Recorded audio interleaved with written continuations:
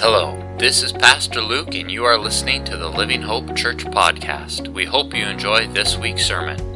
Our mission is to grow disciples and multiply churches who will glorify God and transform communities. For more information about our church, please visit our website at livinghopehenderson.com.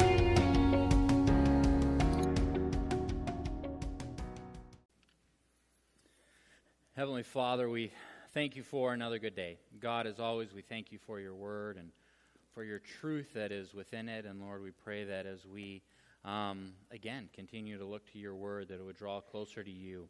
Thank you for this community, for this church that we all get to be a part of, Father. And we just, our desire is that you be leading us and guiding us as we more and more learn what it means to love you with our whole being. We love you, Jesus. Amen. So there's a story where there was a gentleman who was quite distraught and wasn't sure what to do, and he really needed some counsel. And so he thought, well, it's in the Bible. And so, Lord, I'm just going to flip open the Bible, and you just, I need to know what to do. And so this was his theological approach. I'm just going to randomly flip open the Bible, point to a verse, and just do whatever that does. So he grabs his Bible, flips it open, points to a verse, Matthew 27:5, Judas went out and hung himself. Well, that's probably not what God meant to say, so we need to try this again, because perhaps he wasn't listening the first time, and so he did it again, and flips open his Bible and points to a verse, Luke 10:37, go and do likewise. Now, arguably, that's not even a good joke, right? I appreciate the laughter, but you didn't have to. And arguably, it's probably not even an appropriate joke anymore. But it highlights that there are certain verses, certain scriptures, where if we take them in isolation, at the least, they're confusing, but at the greatest, they're actually quite dangerous. Because there are certain topics where we need the whole counsel of Scripture to speak into that and help us understand what's going on. And in today's passage, we have to do that. We have to wrestle through that. So we're just walking through the book of Luke. Today we're in chapter 14. This is just the next section. And really the theme is being a disciple of Jesus and what that looks like and how we kind of grow in our love and be a fully devoted, follower, Christ-centered individual. But before we can get to that, Jesus says some things where if we just take it in isolation, we got to unpack that a little bit. Carlin Weinhauer used to tell me, he mentored me for a couple years, and preach exegetically because, one, it forces you to have a balanced diet and just talk about the things you love to talk about and talk about the things you don't want to talk about. But even on weekends like this, where there's just this neat alignment between what you're talking about and perhaps what's going on in the church, you really don't get the credit or the blame for that. Last week, J.L. Martin was here, and in small group, he talked about, raising our kids to love and follow Jesus and what that looks like. And the leadership board right now is looking at a book on what does it look like to help everyone here grow into becoming Christ-centered individuals. And so I love it when there's this correlation between what's going on in the church and our next section in Scripture that none of us were clever enough to orchestrate, right? And so we say, thank you, Holy Spirit, for arranging that together. So that's what we're looking at today. So I'm going to read this passage to you, and you'll pick up right away kind of like the hard part that we're going to have to work through and unpack a little bit. But I am in Luke. I'm in chapter 14, and I'm in verse 25, and I'm going to go up to verse 33. So let me read this to you. Now great crowds accompanied him, and he turned to them and said, all right, so just as a little bit of a backdrop, I believe at this point, Jesus is doing kind of his final march into Jerusalem, and he's doing a lot of teaching on the way. He's become quite popular. Large crowds are following him. Earlier we read that they were actually trampling each other. So I'm not sure how many hundreds or thousands or tens of thousands you got to get to, but large crowds are following him. So he turns around and he says this to the crowds. If anyone comes to me and does not hate his own father and mother, and wife, and children, and brothers and sisters, yes, and even his own life, he cannot be my disciple. So that's the part we got to unpack. Whoever does not bear his own cross and come after me cannot be my disciple. And then he's going to give two examples. For which of you, desiring to build a tower, does not first sit down and count the cost, whether he has enough to complete it? Otherwise, when he has laid a foundation and is not able to finish it, all who see it begin to mock him, saying, this man began to build and was not able to finish. Or, what king going out to encounter another king in war will not sit down first and deliberate whether he is able with 10,000 to meet him who is coming against him with 20,000? And if not, while the other is yet a great way off, he sends a delegation and asks for terms of peace. So therefore, any one of you who does not renounce all that he has cannot be my disciple. So let's start at the beginning. Okay, let's start at the first part of that. Great crowds accompanied him. He turned to them and he says, if anyone comes to me and does not hate his own father and mother, wife, children, brothers, sisters, yes, even his own life, he cannot be my disciple. So right off the bat, that seems odd. Right? Like you've probably read enough of your Bible to go, that seems inconsistent. Right?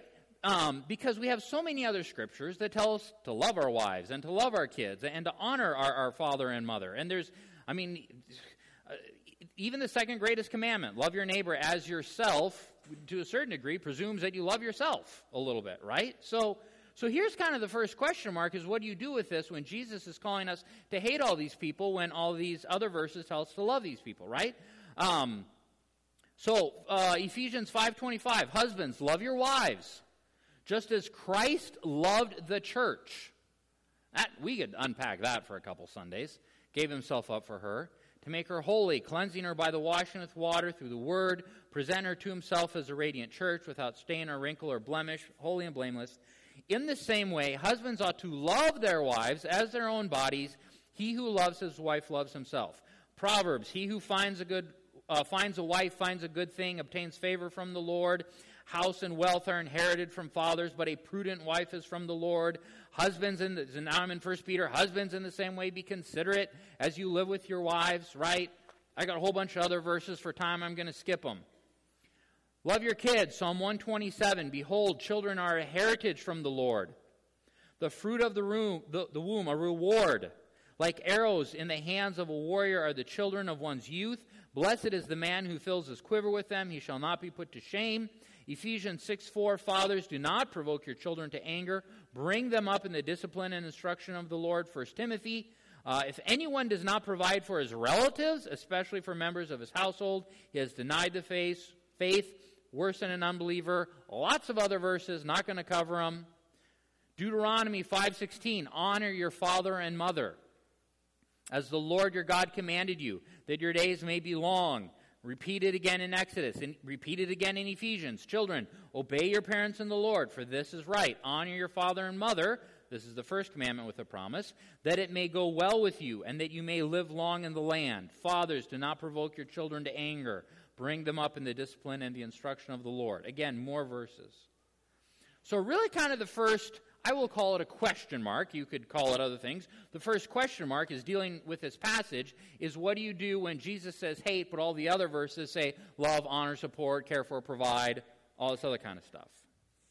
Here's the second kind of friction point or question mark or thing that perhaps helps us in understanding of this.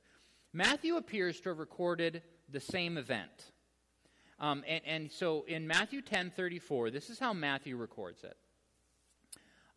Do not think that I have come to bring peace to the earth. I have not come to bring peace, but a sword. For I have come to set a man against his father, and a daughter against his mother, and a daughter-in-law against her mother-in-law. We'll unpack that briefly. A person's enemies will be those of his own household. Verse 37.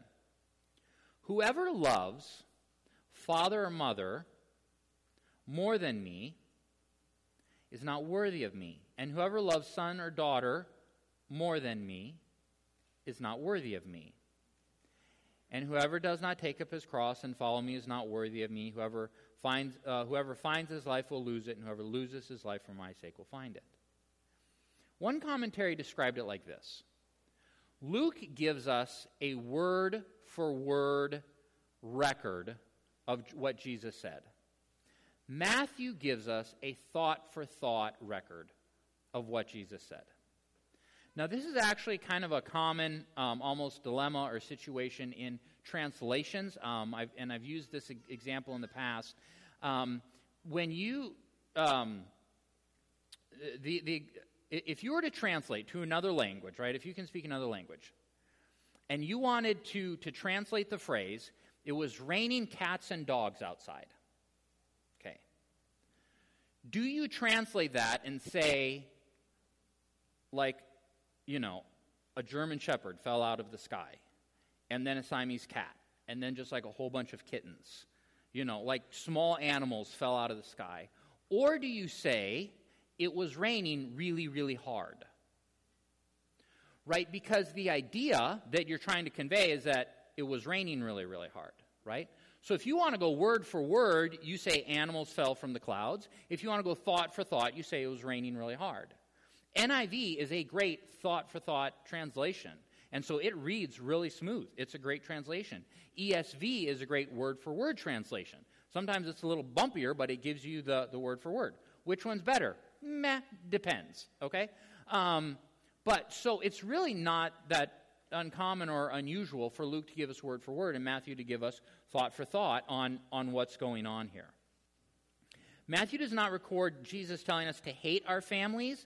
He says that we should love Jesus more than our families, or that we should love our families less than we love Jesus. Luke uses the word hate.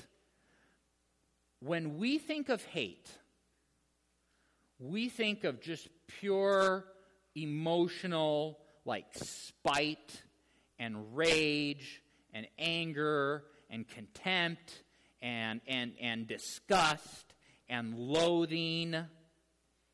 To approach our families with that spirit of like rage and contempt and disgust and loathing is profoundly inconsistent with other scriptures, right?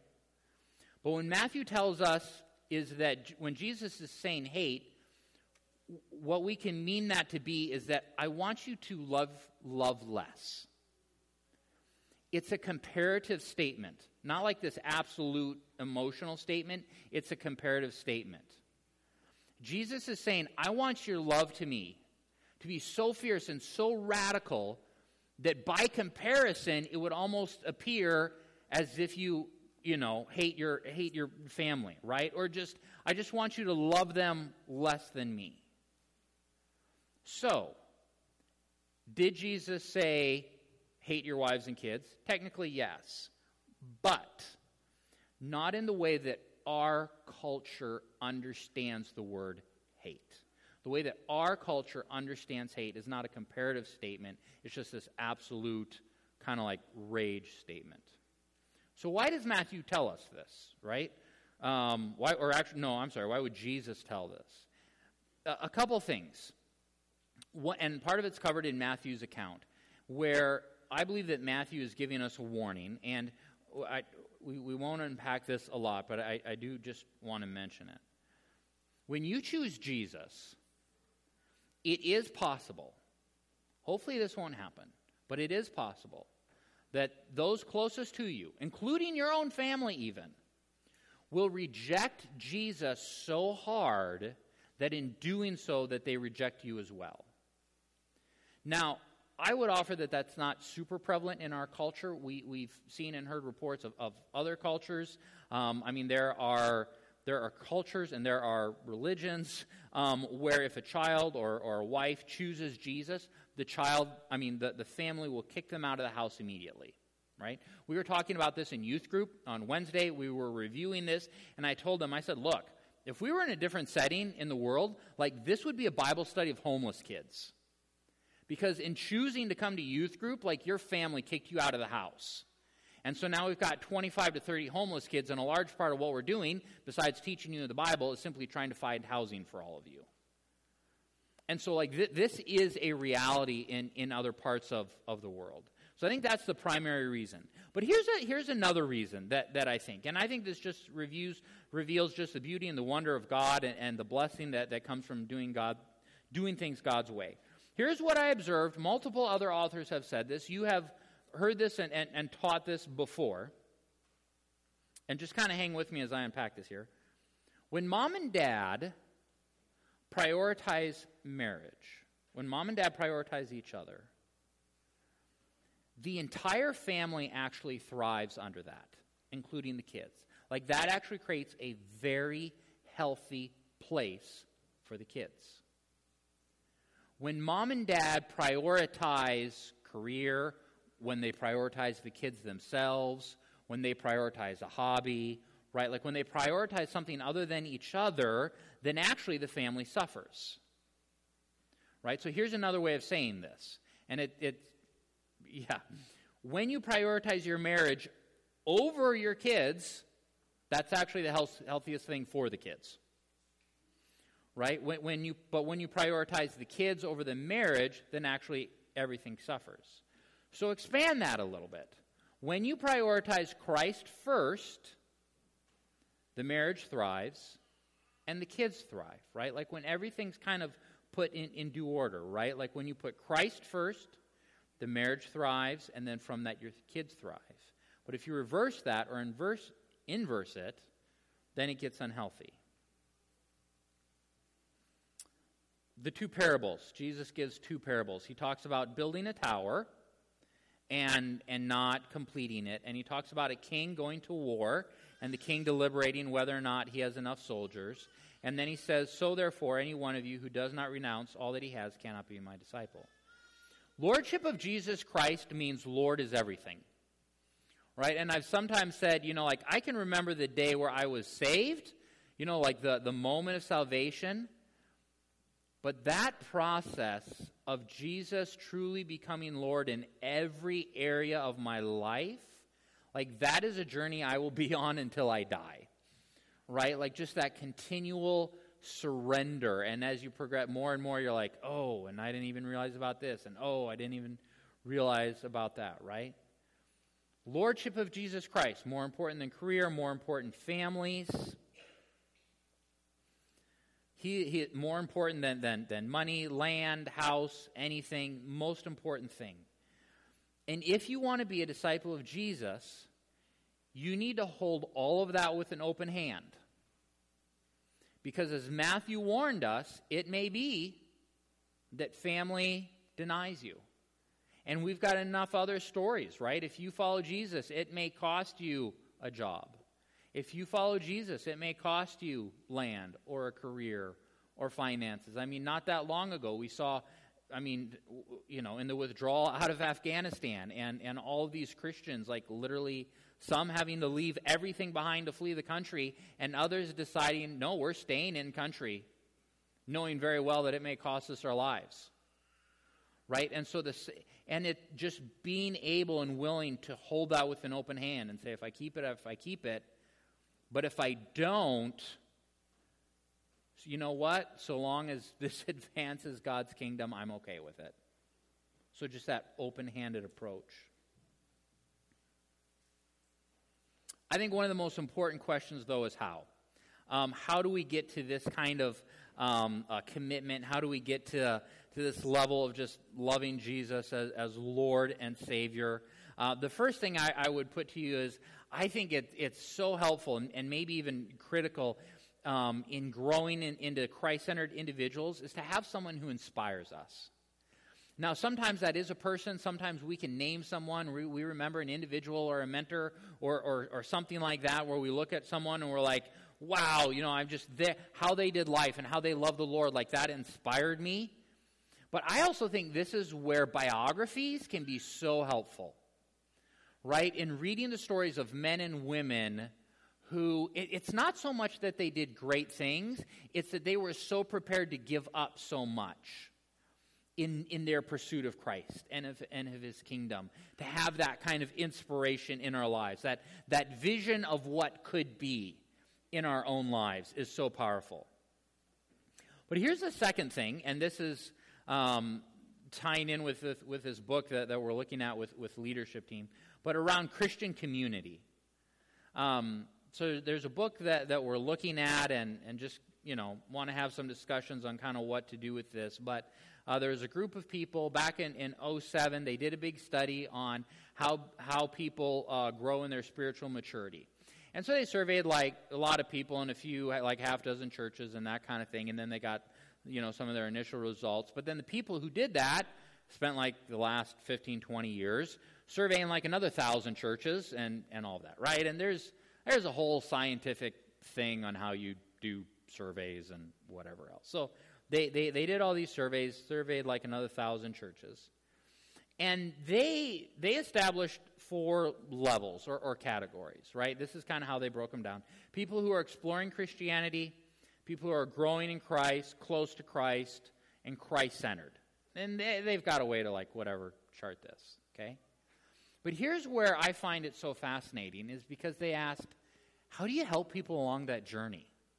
Like how do you help someone going from exploring Christianity, wondering about it, kind of checking it out? Like, how do you help move them on to being a Christ-centered individual? Using these categories, kind of between the movements. Movement 1, they in all their surveys, helping people find a way to serve in the church. The weekend service, this is the most important time for the weekend service.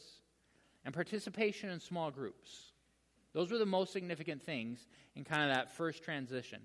Second transition, helping people serve those in need through the church, right? Serving people in the community, but the church kind of served as like, I'm not quite sure the right word, right? But just kind of helping people find service areas in the community. That was number 1. Number 2 then was serving in the church. Number 3 was the small group. And then it was the weekend service. And then there were some other things as well too. The third movement was continuing to serve like through the church, and also personal spiritual practices was a large one. And there's other stuff like they talked about, like there's even a progression in spiritual beliefs and attitudes, spiritual activities, with other things. The personal spiritual practices was huge, like no one really advanced without that. Reflecting on Scripture was the most consistent thing throughout all of it. So my desire for you is that all of you grow and mature into Christ-centered disciples, right? Well, what I find fascinating about this is that if this is true, and if this applies to us, and if this works here as well too, like we have some rethinking to do on how we do church ministries and how we organize stuff, right? Like we have a rich, rich culture of serving in the church, of Sunday attendance, and even of small groups. But I look at this and go, okay, how do we help everyone get into a small group? How do we help facilitate other service, and volunteering in the community and the outreach and that kind of thing? How do we emphasize and encourage and celebrate, those personal spiritual practices and disciplines? And in all of this, we never want to confuse the goal with the method of getting there, right? The goal is not actually more small groups. And the goal actually, hang with me here, the goal is actually not for you to read your Bible more, okay? The goal is a church full of Christ-centered individuals, people who love Jesus and follow Jesus. The method of getting there, service opportunities, reflecting on Scripture, reading our Bibles, small groups, that kind of thing. Jesus spoke some hard words. And with our kind of cultural bias or our cultural understanding of the word, especially around the word hate, like that can be a hard one for us to understand. And that can be confusing for us. But, thankfully, Jesus also gave us other scriptures to help us understand the hard words and the hard comments better so that we can understand what he was trying to say. And our love for Jesus is to be so strong that everything else pales by comparison. Everything else pales by comparison. The end goal in this is not hate.